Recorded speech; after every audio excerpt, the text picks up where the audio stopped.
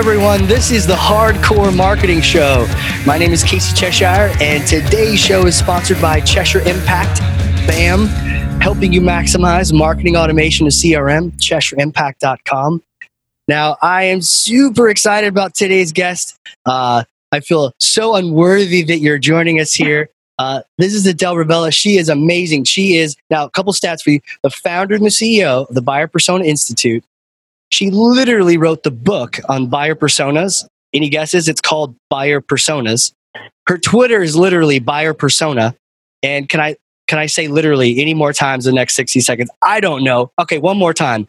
The name that literally everyone tells me when I talk about buyer personas and getting to understand your buyer is Adele. So welcome. Thank you for being here. Well, thank you. Thank you, Casey, for having me and for that very enthusiastic introduction. Well, that's how we roll, right?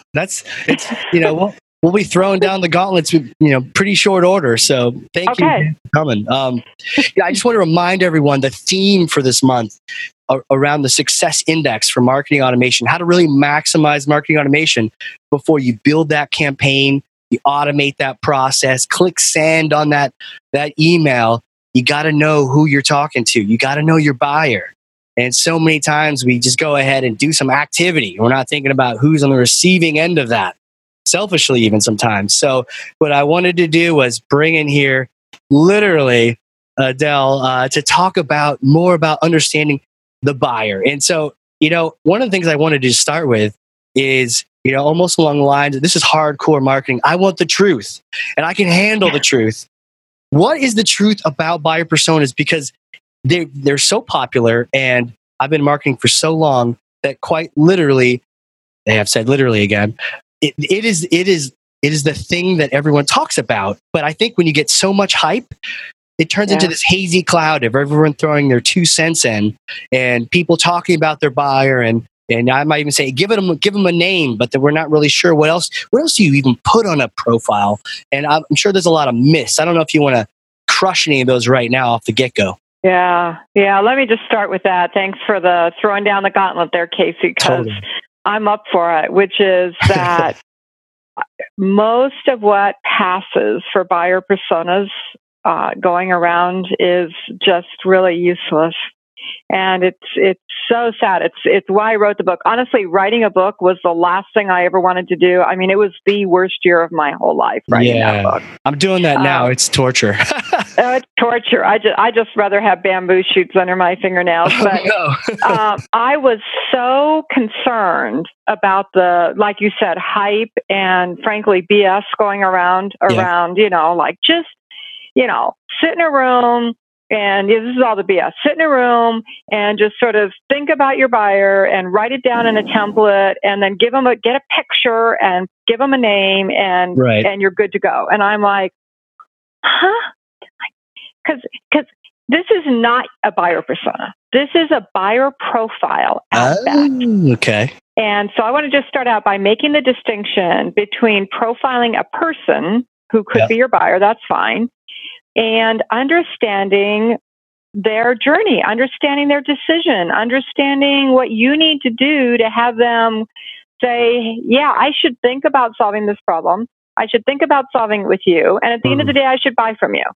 And knowing whether they have a dog and 2 cats and 3 kids and what they do after work, or even how they spend their day. Blood type. That's all fine. None of that matters, huh? But at the end of the day, it's like, how are you going to sell whatever you're marketing to these people? How are you going to be helpful to your buyer? Because that's really the purpose.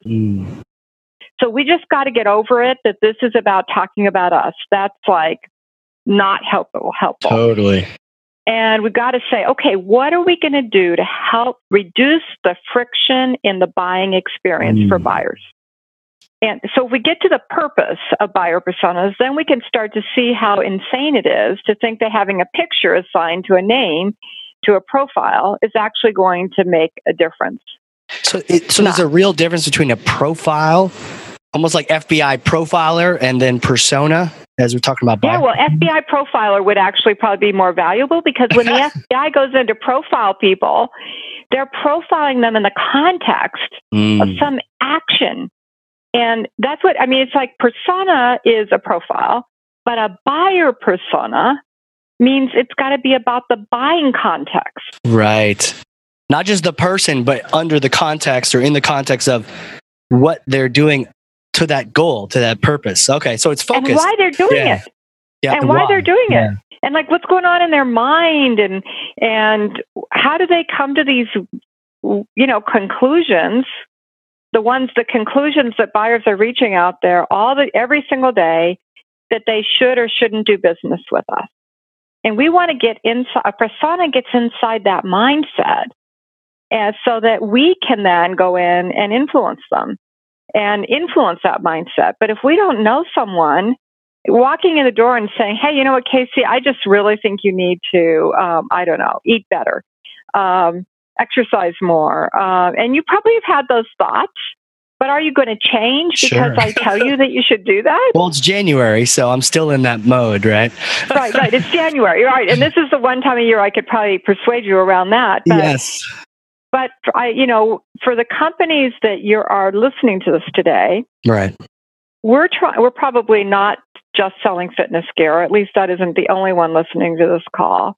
Right. And we need to figure out what is happening in our buyers' minds. And that's a lot more involved in that than just profiling who is the person.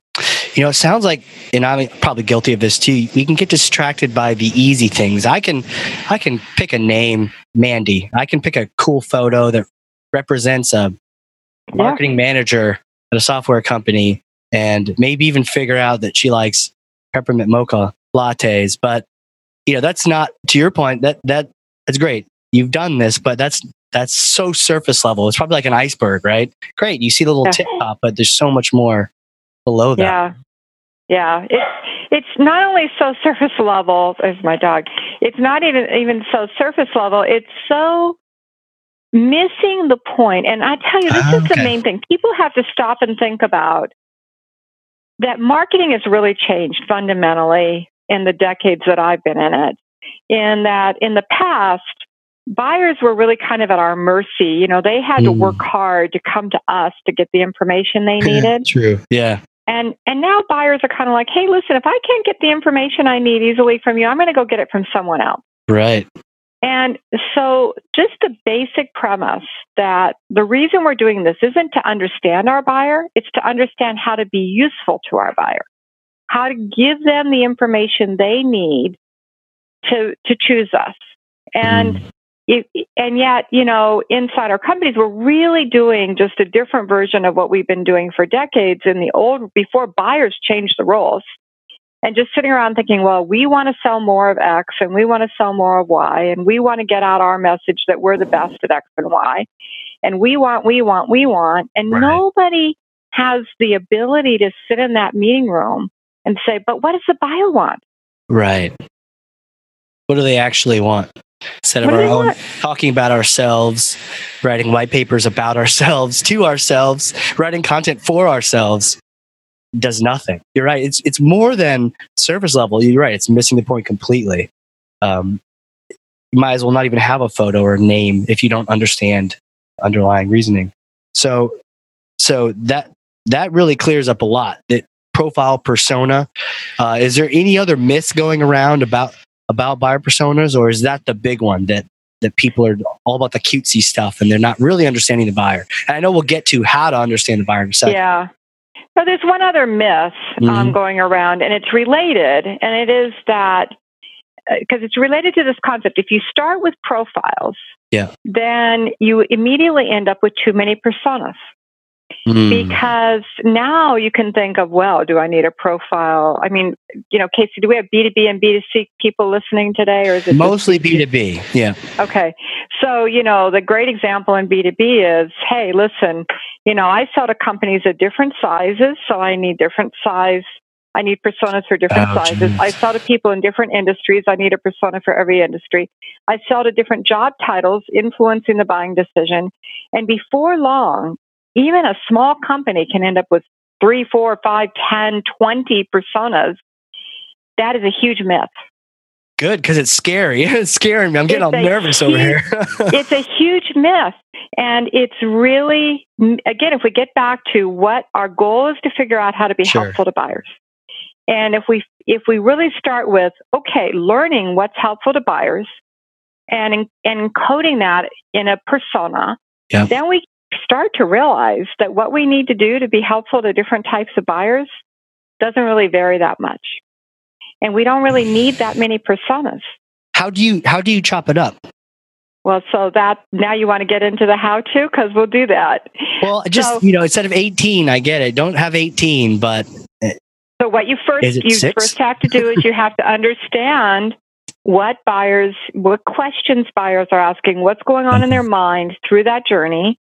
And then you realize that even though people that are in different industries and in different company sizes and in different geographies, and many times with different titles, because B2B companies, businesses are very consensus driven. Sure. Is we start to realize that, literally, I mean, we literally, you wanted a story. So we did a study for a very, very, very large technology company. I won't say who it is, very large, one of the probably 25 largest tech companies in the world. Sure. Selling B2B. Yep. And we interviewed buyers across 8 industries, public and private sector, across the U.S., the UK, and Germany. And we asked them to talk to us about what they need to do. These were directors of IT around the particular buying decision our client wanted to influence. And at the end of the day, so think of that. Okay, 3 countries, 8 industries, 1 job title, 3 times 8, 24. This company could have easily concluded that they needed 24 buyer personas. Sure. After we looked at the questions they asked and what they wanted to know and how our client could answer those questions in a way that was compelling, guess how many buyer personas we had? 3? 1? 1. Wow. 1. The industry didn't matter. The geo didn't matter. So here's what matters about industry. Buyers want to hear that you do business in their industry and in their geo and all that. Well, I don't need a buyer persona to tell you that. I just told you that. That was free. Okay, so everybody on the call today. Hey, industry that's free, guys. Matters. Your buyers want your message, plus, and we do that in your industry. That's it. Right. Move on. But what? Yeah. But what do we do for you? Right. Part that matters to buyers. Rarely, not never, but rarely is industry or geography, and often not even job title. Right. That crucial to answering that key question. And you find this out by Vulcan mind melding with people? No, we interview them. You interview them. Yeah. So we interview them. And that's why I wrote the book, is I wanted everybody to know about the kind of interview that's required, because market research, when I say that term, most people usually think of either surveys, which are absolutely useless for this purpose. Especially if you ask the wrong question, you get the wrong answer, right? Well, and when even more critically, even if you think you know the right question, you're limiting. Now you get an answer. That answer is never insightful. It's the follow-up question to that answer. Okay. That's an insight. Like you can have a list of attributes like, well, are all of these important to you? Price, ease of use, integration, flexibility, scalability, service qualities, all this. And people check all the boxes. But what you never get to do in a survey is then take that answer, ease of use is really important, and spend 10 minutes getting the buyer to talk about what that means and how they determine which solution was easy to use. And, what was it about ease of use? And how much training did you expect to have to need before? And right. So, sure, you can create surveys that have, layers of questions, but it's that dialogue. It's like you and I, Casey, you get this. Right. I know, because you wouldn't just send out a survey and ask me questions. I want to go get lunch. It's the dialogue we're having. Right. So surveys don't work. Focus groups don't work. Kill surveys. It's one-on-one, in-depth conversations, dialogue with the buyer in a very particular way. So you're killing surveys. Love it. Shots fired. You're killing focus groups. Killing those for this purpose, not for other purposes, but for this purpose, I'm killing these. Surveys and focus groups have a lot of good purposes, not this one. Love it. Yep. Okay, great. So no surveys, no focus groups. It's a one-on-one conversation. Exactly. Excellent. Exactly. And it's a one-on-one interview, and it's a very particular kind of interview. Okay, it's particular. Are you writing down? I mean, I've heard unscripted, I've heard scripted, I've heard semi-scripted. What's the best answer there?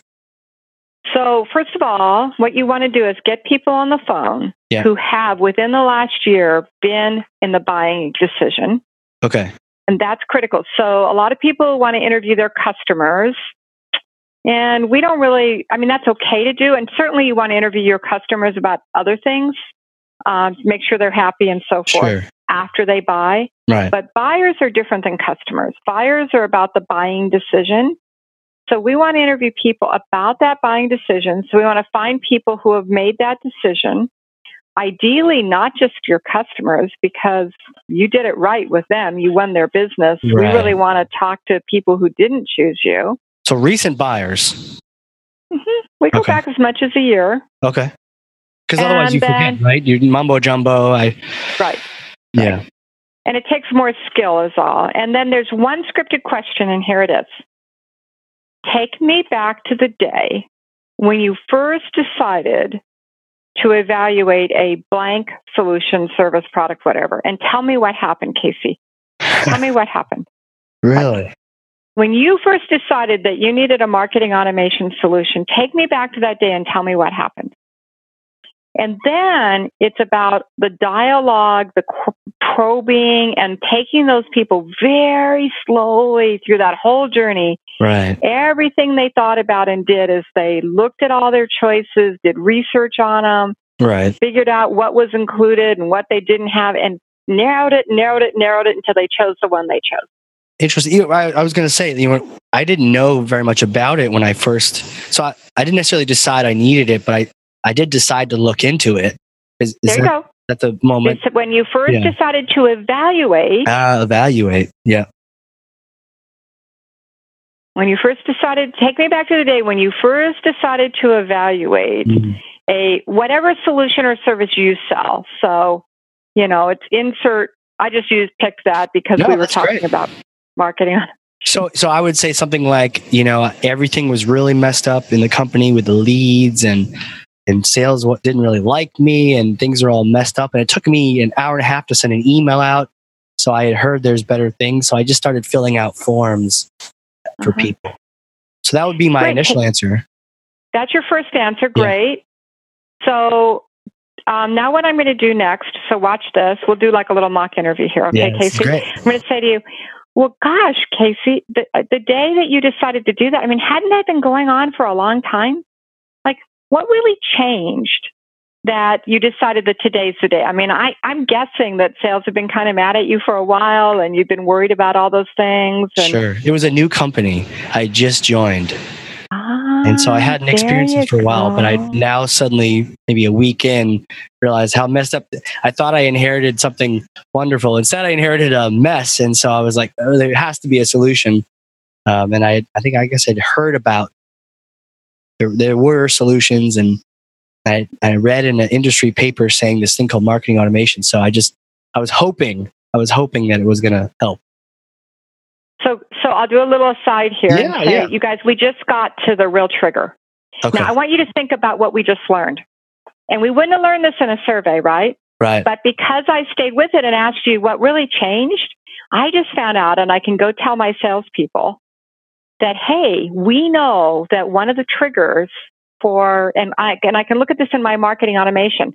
Let's start to watch for people. We can use LinkedIn databases. We've got all sorts of databases. Let's watch for when people join the company in your job title, because this is when they're going to be most receptive to hearing about us. Right. So do you see how this helps for targeting? Totally.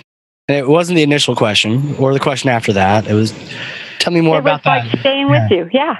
A new job, and I was hoping for something and didn't really know. Yeah. Yeah. And now I'm a little bit beyond the year. Now I'd say to you, okay, Casey, so what did you do first to understand your options? Right. I just went on a form spree and started filling out every vendor form under the sun. Just went crazy.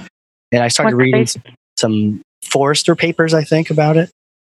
Mm-hmm. Those two things. How did you decide which websites to even fill out forms on? Yeah, it was one of these industry papers that said different products, and it was interesting. One I hadn't looked at, which I work with now, called Pardot. I hadn't even heard of it, but in the paper it said, this is really good for SMBs. And I was like, I am an SMB, so I'm going to go check it out. You see how we just got a finding there, you guys? Yeah. Yeah, interesting. So the trigger for you was a paper that said marketing automation for SMB. Yeah. Okay. And then you started doing forms. And see, we could very slowly walk you through everything you did and thought about as you went from that initial, like filling out millions of forms. Like, Casey, how many do you think you filled out? How many different companies' forms? Probably 8 different marketing vendors. Yeah. Okay. So now you had 8 companies. You filled out the forms. And then I'd say to you, so then what did you do? And we just very slowly keep walking you through this. So I'm capturing your journey. Yep. And as we get further along, what's really critical. So I just found out what your mental model was for figuring out which company's forms you should fill out. Right. It gets even better as we go along, because as you start to exclude certain companies from that consideration set, I can find out what resources influenced that and what those resources were telling you. Like, what perceptions did you start to build about those companies? Totally. A lot of it was the demos. I was talking to a sales rep right away, and a lot of the demos were really complicated, and I guess they didn't realize that I was completely new to it. I mean, this was a while ago at this point, but I was completely new to it. And so I didn't understand the basic premise, but one of the sales reps said, hey, it's simple: capture, nurture, automate. And then I really liked him, and he was kind of a fun person too. And but he simplified it for me, and I ended up going with that tool. That was the tool I went with, for many different reasons, probably. But he was the one guy of all the haze and the sales speak that just said, this is what this new world is going to be for you in marketing. Mm-hmm. So that really. So there's so many directions we could go with this conversation, Casey, but if you can imagine now, if you did that for 6, 8, 10 people, you'd start to see that there would be patterns around what drove every part of that decision. And that becomes your persona. And you're capturing, we're recording these interviews, we're having the interviews transcribed. Sure. And then we're capturing those verbatim quotes where you get a little emotional. We're getting you a little worked up about this. One of the core principles that I want to tell you about B2B and many consumer marketing around I say it's not B2B versus B2C. It's high consideration versus low consideration. Love that. Yep. And so what really happened for you there, the essence of it is that buyer, you came to trust that company. Totally. And as marketers, we don't realize that that's our job now. We think we're trying to push out all this information, get more leads, get more qualified leads. No, what we're trying to do is build trust. And it's harder with marketing than it is with that sales engagement. True. But ultimately, that's our job, is to figure out how are we going to start to get that buyer to trust it. I mean, started off with you trusted those 8 companies because they were mentioned in a report. Right. And it was about SMB. And so that started to build the beginnings of trust. And then you went through a process till you got to trust that you weren't going to, you weren't going to get fired for buying this particular solution. Right. And you know what, as you mentioned that, I have an example of that not working. I was sharing with someone that I filled out a form to get a case study on marketing automation and AI, and I filled it out. I downloaded. I was eager to get to it, and it was beautifully designed, and it had like marshmallow fluff. It was not helpful. I'm not an idiot. Give me a takeaway. 4 pages, nothing. I closed it. I was like, this is disgusted, right? I was like, and then I even the sales rep who pinged me the very next day, not necessarily a good call, but that's what they did.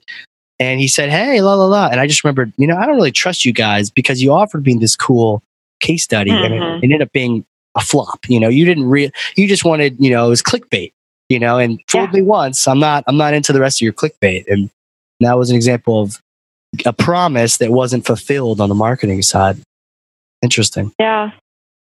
Yeah, and the sad thing is, and I've been guilty of this myself, is we sit in a room and we're like living in our own echo chamber. Yeah. Here's another myth that I'll bust is that we should talk about benefits, not features. Interesting. I just want to blow that away. Why is that?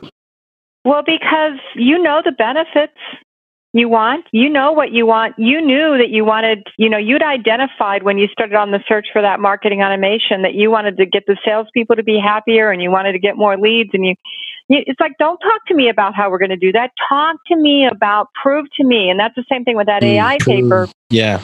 Talk to me. Don't talk to me about the benefit of AI. Talk to me about what you can do to deliver value to me in the context of AI and marketing automation. What will AI do for me in terms of what are the capabilities that I'm going to have that I don't have now?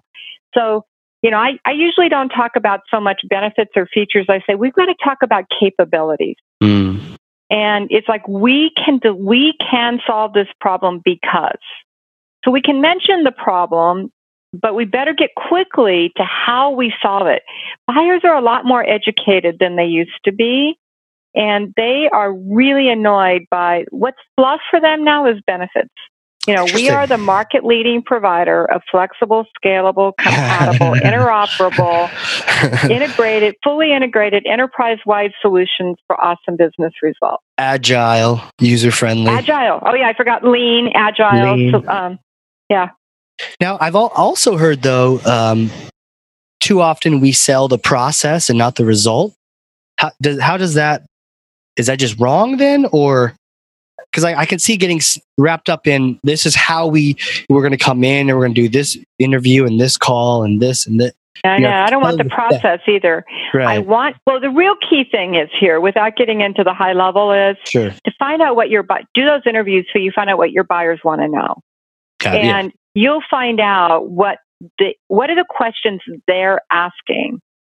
And so, I use ease of use because it's something that just about everybody marketers and markets around. And, I go to the website and it says, our products are easy to use. Do you think your buyer shows up and reads that and goes, oh my gosh, this is great. Here's a solution that's easy to use. I haven't seen that anywhere else. Where do I click, right? Instead, what we want to say to them is what's easy to use about this. What's easy? Okay, so I was going to say, there's two particular marketing automation tools that I know specifically. The main difference is that one is just really hard to use and it takes forever to implement it. And right. But if you're a buyer and you don't know that yet, you don't just go to their website and say, hey, we're easy to use, because the hard to use guys are probably also saying they're easy. They are saying that. Yeah. Everyone says that. So then how do you suss that out? If that is a big differentiator, does it not even matter if that's not what the buyers are asking? Well, that's one thing. So we do tend to talk about differentiators just because they're different and without knowing if that's what the buyers are asking. But let's assume my guess is, I think it's a reasonable case that the buyers do care about ease of use. Sure. We want to find out what about ease of use matters to them. Is it the UI? Is it the training? Is it something about the dashboard? I mean, literally, here's an example. You want a story? So my company just bought a workflow automation solution. And my operations executive who went looking for it spent literally weeks and weeks looking at all these different solutions, talking to vendors, and just struggling, trying to find something that was easy to use. Right? Yeah. And at the end, finally, after about 6 weeks of this, wasting all this time that we don't have, he finally figured out that the way to figure out what was easy to use, and this is the story he would tell if somebody called up and interview him. Yeah. And so this is free, you guys. If anybody on the call right now saw workflow, here it is. Is he finally figured out if he went into Google Images and he typed on dashboards, that he could look at the dashboards and that was a clue, like how they were depicting the dashboard would give him a clue as to what kind of information they were tracking and how it looked. Like, was it too simple or too hard? Because it's actually like something, for every buyer, it's unique, right? And we're trying to figure out what does that mean to our market. And that's that's how he found the solution. I mean, he didn't even know like what to call this thing. To call it project management or workflow or the terms, terminology. And you know what? I mean, this makes it sound like to the company that sells that solution. Yeah, he sounds like he's stupid. Like what? But he's not stupid. He's just never bought anything like this before. Right. Which is a valid audience, a valid customer potential buyer. Yeah. And so he wasted all the time. So what did I say? We want to reduce the friction in the buying experience. Right. We want to be helpful to buyers. We want them to figure out quickly, I have a picture in my mind of what I need at some level or what problem I needed to solve. Don't tell me the benefits. Give me the information. And I don't know what that is till I interview your buyers. Right. But give me the information I need to see whether there's a likely good match between what I think I need and what you deliver. Right. Would that be two different personas then? The experienced buyer versus could be someone who. I have an example of that. New into that, yeah, sure. We did a study for Caterpillar. Do you Caterpillar, the guys that make the big old tractors and right. We're making like Caterpillar visuals for those listeners. Yeah, like big old cranes. Yeah, skid steers and all these things. And we did a study for them. Sure. And they told us they thought they had 5 buyer personas by industry. They had 2 construction industry buyers. They had agriculture, landscaping, and snow removal. Interesting. And so we went out and interviewed buyers about their journey and where the friction was in the buying experience and what they cared about and the information they needed that would be helpful. And we found out that they didn't have 5 buyer personas. They had 2. Huh. And it came to mind because your question about like, is there a mature buyer and an immature buyer? That would be or a less educated buyer. That would be a good way to describe what we came up in that client, which is, there was a buyer who had bought a ton of this kind of equipment in his life, and he wanted to see side-by-side comparisons. Like, think of if you've ever bought a washing machine or a laptop, with all the features and functions. Well, believe it or not, in tractors, there's stuff like hand controls versus foot controls. Sure. The door comes off or doesn't. Spring bouncy seat. Yeah, absolutely. Yeah, and like how much can it lift and what kinds of lift ratio? I don't know. All sorts of stuff. Does it fit a big gulp or does it fit a soda can? There you go. Yeah, there you go. What's a cup holder like? And the buyer who knows he's going to have to trade this stuff off against price and all these other feature sets wants to see side-by-side comparisons. Totally not available until we did the study. Interesting. Then there was a different buyer, completely different, who is got to buy something he's never bought before.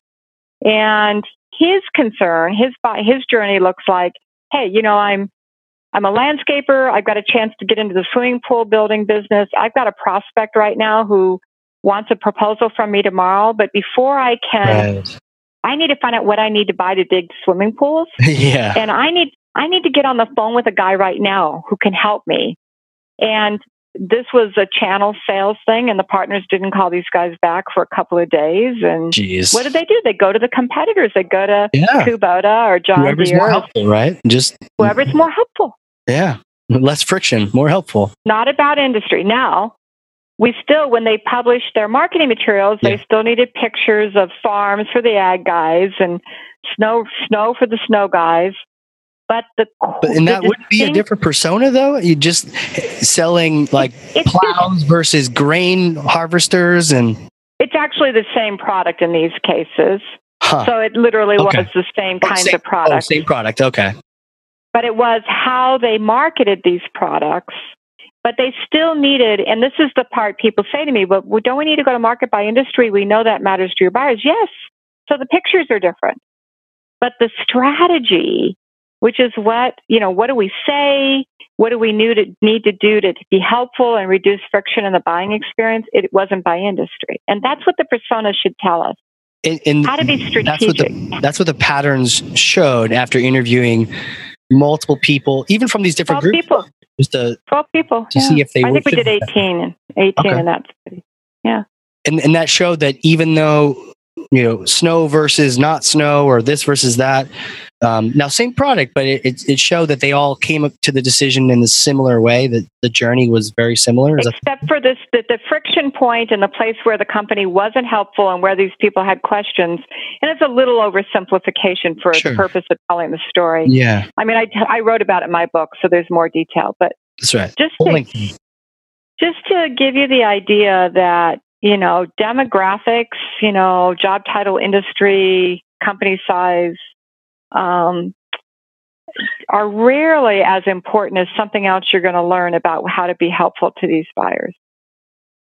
So it blows my mind a little bit, because in my head I was thinking, and maybe not. Well, if there's different products in different industries, I mean, if it's a different product, does that automatically make a different buyer for a company? It's a different buying decision altogether. So let's talk about that. Sure. So buyers don't buy products; they buy answers to their problems. Answers, sure.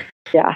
And we know that. You knew that. Yeah. So many times in companies that have multiple products, it's really looking at how does the buyer enter that buying decision, and then are there related products and solutions and services that come together for that. And that's what the interview is about, because the buyer is not looking at this on a product by product basis. And the cue to separate out a different persona is a different friction point, or different answer. When we start with the interviews, we do start with demographics. Okay. So job title, industry, and a particular set of a particular kind of buying decision. Right. And then we find out from the interviews how many personas we really need. Now, what's the flag that causes you to then say this is a separate one from the one I just talked to? Some place where the buyer's expectations, their questions, their expectations for that buying experience diverge. Okay. Like that Caterpillar example. Like the Caterpillar. The person who was comparing had bought it before versus the person... Doesn't want to talk to a sales guy. Just let me go to your website. Didn't want to talk to side by side. Press the buy button. Whereas the other one did want to talk to someone. It wasn't about a comparison. It was about, I've never done this before. Educate me. Educate me. Yeah. Consult with me. This is a buyer who needs consultation. He needs help. He needs a guy on the phone who can listen to his story and say, I think given all the things you told me, you need this. Right. The other guy who's been bought a dozen of these things, the last thing he wants to do today is talk to a sales rep. Talk to somebody. Yeah, he's busy. Just give me the data. Yeah, and I can see how problematic that would be for Caterpillar or any company to treat everyone the same. Yeah. Right? Now you're probably missing it for both of them. Or at best, maybe you're hitting it for one, hopefully, on a whim. Or maybe you're just talking about yourself the whole time and you're missing it for everyone. Interesting. Exactly. You got it, Casey. Boom. Man. Well, how did you get into this? I'm trying to understand the amount of experience on this Zoom meeting. Hey, Zoom, is amazing. And how did this start? I mean, I can literally consider you like the Wonder Woman of buyer insight. Sure. So who are you? And how did this start? Like that whole story of, were you just in a coffee shop and you're sitting next to J.K. Rowling and she was writing Harry Potter and you were like, buyer personas, and like you felt compelled to fix marketing? Or, I mean, where did this all sort of come from? Yeah, well, yeah, it's hard to know where to begin. I mean, in my book, I did try to go back and figure that out. But, a long, long time ago, so like literally 1986, I was working for Regis McKenna, which most people are too young to know who that is. Apple, Intel, right? Launched a couple. There you go. Yeah, okay. You got it, Casey. Smart. So I worked on the Intel account, but yes, Regis McKenna launched Apple Computer, this little company most of your listeners today might have heard of. Yeah, and maybe. And the guy, the Regis McKenna, the person, it was a market research and PR firm, taught me as a young marketer to always interview customers before I wrote positioning statements and marketing messages. And then I went on through my career to own a market research firm. No, just real quick, why was that? Were you seeing people not do that? Or you were seeing when you did do that, it just changed people's perspectives completely? What sort of triggered you to... Well, in 1986, honestly, I'm sitting there like feeling like you are today. I'm like, oh my gosh, I'm with like these people that are launching these big, I'm like a beginning marketer, and I'm told you will go interview customers before you do this. And I'm like, okay, boss, I'm doing that. It never occurred to me to question that. And, you know, I could go on about Regis McKenna. I mean, the guy was amazing. He wasn't even a marketer. His degree was in, phenomenology. Phenomenology? That sounds awesome. That'd be a great title, too. Go look it up. Like phenomenon with ology on the end. Like that Travolta movie? So I can't explain what phenomenology is, and I definitely don't have a degree in it, but it's the chaos theory is a part of phenomenology. And he was arguably in the 80s, probably the most famous marketing guru. He you know, I mean, doing Intel and Apple obviously gives him a lot of credentials. But Sure. yeah, he wrote a lot of books, and I'd read his book, and I wanted to go to work for him, and they hired me, and I'm just sitting there, you know, soaking it in. Okay, boss, this is what I do. And now he somehow merged chaos theory with marketing research? No.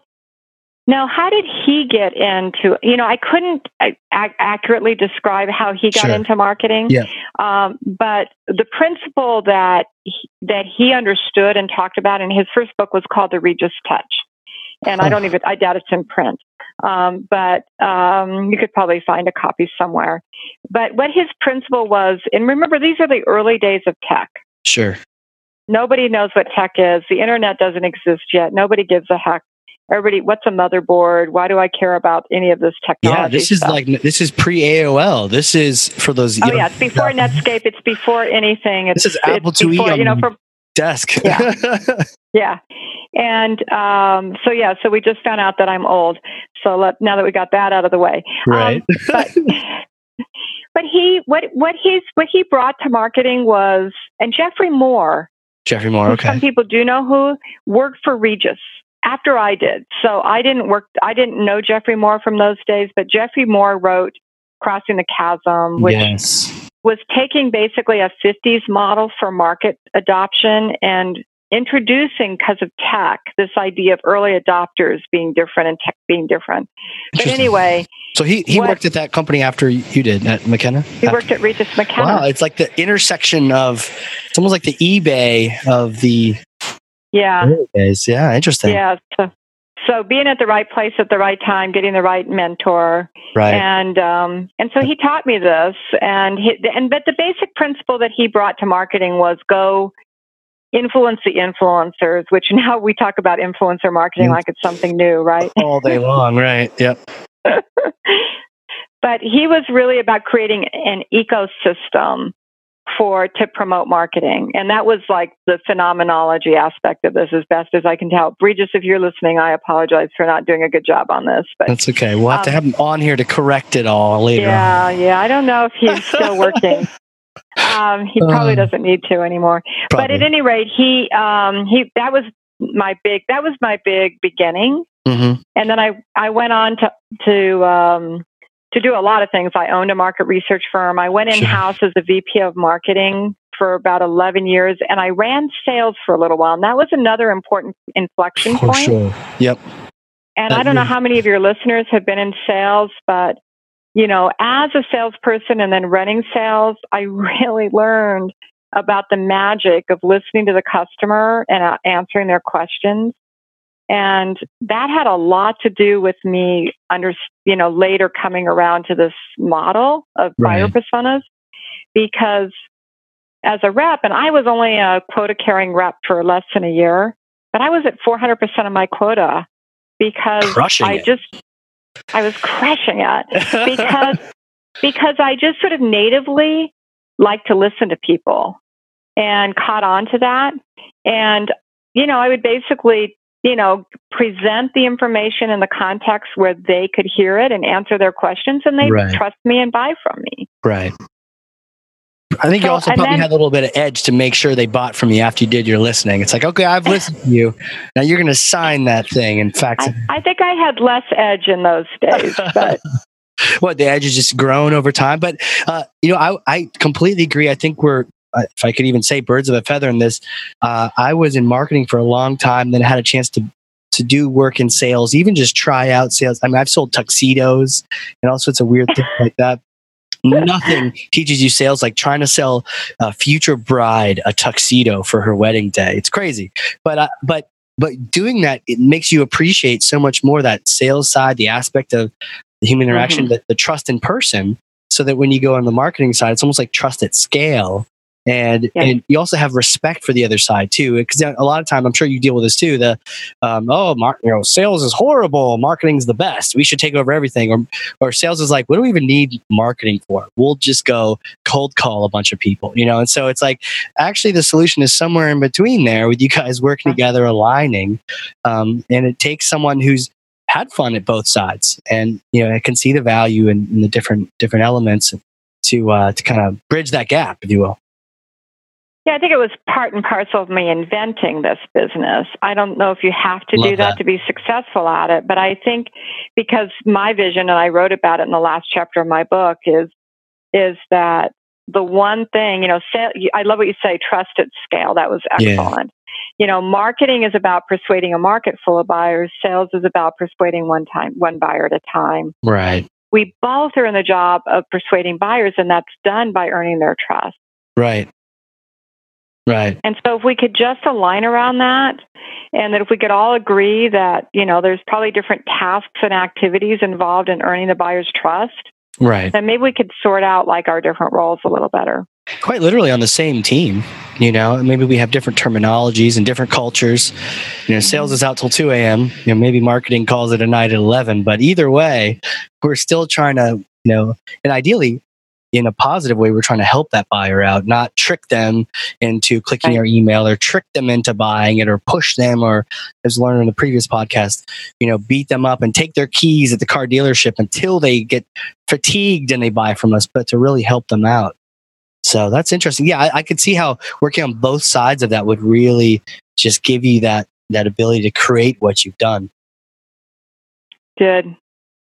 So now you've got dogs and you're living on an island and you're continuing this charge of leading and speaking. Where can people go to? And it's sort of self-explanatory. I mentioned that your Twitter, but where should people go to follow up on this? Certainly your book. What do you recommend? Well, I got lucky. In 2006, I started a blog at buyerpersona.com. Boom. And I hadn't started my company yet, but when I started my Buyer Persona Institute 4 years later, I already had the domain. And so buyerpersona.com is the headquarters, the central spot.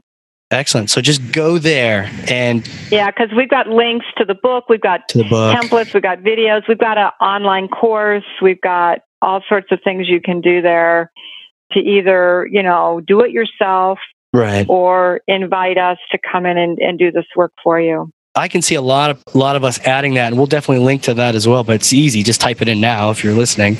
But we just stirred the pot, right? We just challenged but I had Mandy with her photo, and it was so cute, and these are designed so well, and I did what Google told me to do. But we're saying no, and now you got to do some interviews, and it sounds like we could look up some training or some videos in your online course on how to really perfect that.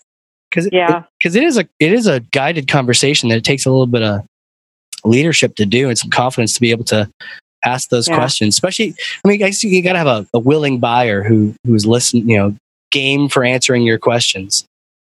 Yeah, and so when I wrote my book, I know a lot of business authors tend to write just a lot of, this is a great idea, and here's a bunch of case studies. I didn't mention, but for 10 years, 2000 to 2010, I owned a training business. Sure. And I traveled all over the world teaching a 2-day course on product marketing. And so I'm a trainer at heart. Yes. And so in my book, a third of the book is dedicated to literally everything you need to do to find people to interview, get them to agree to interview, conduct the interview, work with the transcripts to build the personas. I just really people said to me, "You're crazy giving away all this intellectual property." I'm like, no, I don't think so. It still takes a lot of skill, and not everybody can get good at it. For sure. But I really want people who, if you have a background in journalism, if you're the kind of person who's really comfortable at parties, meeting people you don't know and just chatting them up, if you're an anthropologist by training, if you've got any of that kind of like, you'd love to get in and just really listen and probe and look for that patterns, then it's all laid out how to do it yourself. That's interesting because it definitely breathes life into the idea of journalists who maybe you're not at the local paper anymore. How can you reinvent yourself or use that? You didn't lose that knack for wanting to get to the bottom of things. So now you can sort of change that over and move it to buyer personas. That's really cool. And you also have the heart of a trainer. I love that. I do too. In our company, why is to teach a better way. And it's funny when you mention, people giving you flack for giving away too much content, but it's like, this is what I do. I love those aha moments. And I'm sure you've seen me have about 80 of them. I'm almost having a seizure over here with all these aha moments. But this has been great. Any other parting shots or any other things, takeaways you want us to remember? Next I'll just say that the persona. Let me do a parting shot here because, people will often think that having a buyer persona is like check the box. Okay, my persona's done. Yes. I'm good. And I'll tell you it's really the persona is just the beginning. Personas are a decision-making tool, so we can decide how to be helpful to buyers. And especially for the companies that are a little bit bigger. Actually getting the organization to leverage those personas. And we're starting to do a lot of work with clients around the strategy afterwards. And chapter 8 in my book is all about how to kick that off. Okay. And by the way, it sounds like I'm selling the book here, you guys. My publisher makes all the money on my book. I make like 75 cents every time you buy a copy. So I'm not doing no worries. No, for sure. I just chapter 8. Go ahead. I want people to have access to that. But I will tell you that the parting shot is, gosh, don't feel like you're done when you have the persona done. It's now you've got to get people to use this. I'll tell you a short story again. Do we have enough time for another short story? Sure. Okay. So Jeff Bezos of Amazon, right? Sure. Arguably a pretty successful guy. When he started Amazon, not very many people know this, but he insisted that at every meeting there be an empty chair in the room. And that was to remind the people in the room to think about the customer. Right. And now the chair's not empty anymore. Now he has customer experts sitting in every meeting, bringing the customer perspective to that meeting. And you can read about this. Go Google, Jeff Bezos, empty chair, da-da-da. Forbes did a great article update on it a couple of years ago and talked about how, senior VPs at Amazon, these guys probably making big bucks, lots of stock. They're at a meeting and the person in the customer chair kind of frowns and starts to look like this. And people in the meeting actually cringe because they know that at Amazon, it's customer first. Customer first, yeah. This is really talk about, I want to change B2B marketing? I do. I want that company to think like Jeff Bezos. I want people to say, we're going to invite the customer into every meeting. And the persona is the representation of that. And we need proxies for the persona throughout the company, sitting in every meeting and making better decisions because the customer is there. I love that. What I got, the big takeaway, it's a decision-making tool. And I could even see, it's not a checkbox. Okay, I got them done. And now they just sit somewhere. That's the question. Do you have them done? Are you using them? Are they actually helpful? And if it's that fluffy stuff that we talked about earlier, how would you even use that? Mandy? What is she doing? Poor Mandy's out there listening on like, stop making fun of me, Casey. Pick on someone else. But the fact that it's Mary. There we go. Mary, you're up now. It's up to you now, Mary. A decision-making tool, almost like the why for a company, or in this case, the proxy for the customer. I love that. If you can't get the customer in a chair, you put that piece of paper or that persona in the chair, and it's like, what would their customer say to this particular situation? Or we have a choice. Should we create this content or should we create this content?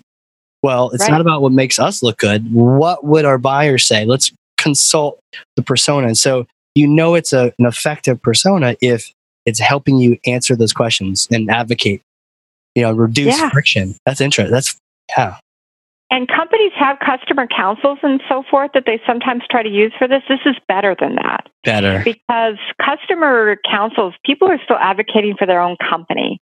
Yes. This is really, I don't want that customer in the room because now I'm going to get that company's perspective, that customer. I want something that represents how a market full of buyers or customers think. Which you can get when you've interviewed 10 multiple ones and you've met. Which seems like a small number. People are shocked that number is so small. Yeah. And certainly if you're making, a make or break decision for your company, you might want to go out and validate those findings using a survey. There's where surveys come in. But we charge by the interview for our clients, so we'll do as many as people ask us to do. And we've discovered that after the 10th interview, unless we're doing a segmentation study where we're looking at different types of buyers, sure, we don't learn enough new. There's like this, this real great hockey stick where we're learning, and then by the time we get to the 11th, there's a drop off where maybe we'll learn something, but the sort of return on investment from the 11th interview and beyond just doesn't warrant it. And maybe it doesn't sound like a lot, but if you think about it, it's at least an hour conversation, right? If not more. Actually, we schedule these interviews. That's another thing. If you've got a really skilled researcher, we schedule them with people for half an hour because it's easier to schedule it. True. But most buyers, we can't get them off the phone. They're finally being heard and understood, and they don't They don't want to stop telling you what they went through. Yeah. We schedule a half an hour, and most of our interviews last at least 40 minutes. Some of them go up to an hour. Sure. Oh, that's fascinating. Now I want to go do that. I want to go interview some people. That's exciting. Hey, Then it worked, and that was my purpose. Yeah. Like all the magic, just even talking to me, and I wasn't pretending. Those are my real answers. And the 3 or 4 nuggets we got just from that casual conversation, and I purchased it multiple years ago. So, oh man, with the treasures you could unlock by having some recent buyer within a year, a year sooner, buyers, and not just your own buyers, like you said, but people that have bought maybe something else if they're willing. Bought from your competitors, or just stayed. Like a lot of companies, their biggest competitor is the status quo. True. It's easy to just keep doing what we're doing now. It's not making us better, but it's not making us worse. So we're just going to keep doing that. That's fascinating. Yeah. So people that thought about it and then stopped. Why did they stop? So it's really, I'm telling you, you're right, Casey. I'm glad you saw that because sometimes I say that this work is almost like cheating. Sure. Because, once you know what the buyers want, then we just have to give them the answers that are useful. Yeah. All that stuff. So my book is dedicated, literally, when I was writing the book, Wiley came in and they said, oh, you need to write a dedication. I was so tired of writing. I was like, oh, just go away. And I was probably partly my mood and partly that I get a little, I do have a little edge these days. And so I dedicated my book. It literally says, this book is dedicated not to my dogs, not to my husband, but this book is dedicated to every marketer who questions the wisdom of making stuff up. Questions the wisdom. Love of making stuff up. I think that's the place to call it a day. That's beautiful. The power. I need to end this. I need to go start interviewing people right now. So there you go. Adele, thank you so much for this. Everyone, you've heard buyerpersona.com. The book, the link to the book on there. Is there an Audible version of that? Is there like a... No, Wiley hasn't published an Audible version. Yeah, all right. They own it. So get the highlighters out, everybody. Go get that. Hit up the buyerpersonas.com. Thank you so much again for coming. Appreciate it. Well, thank you for having me, Casey. It was a pleasure, I assure you. Awesome, everyone. Well, we will catch you on the next one. Take care, everyone.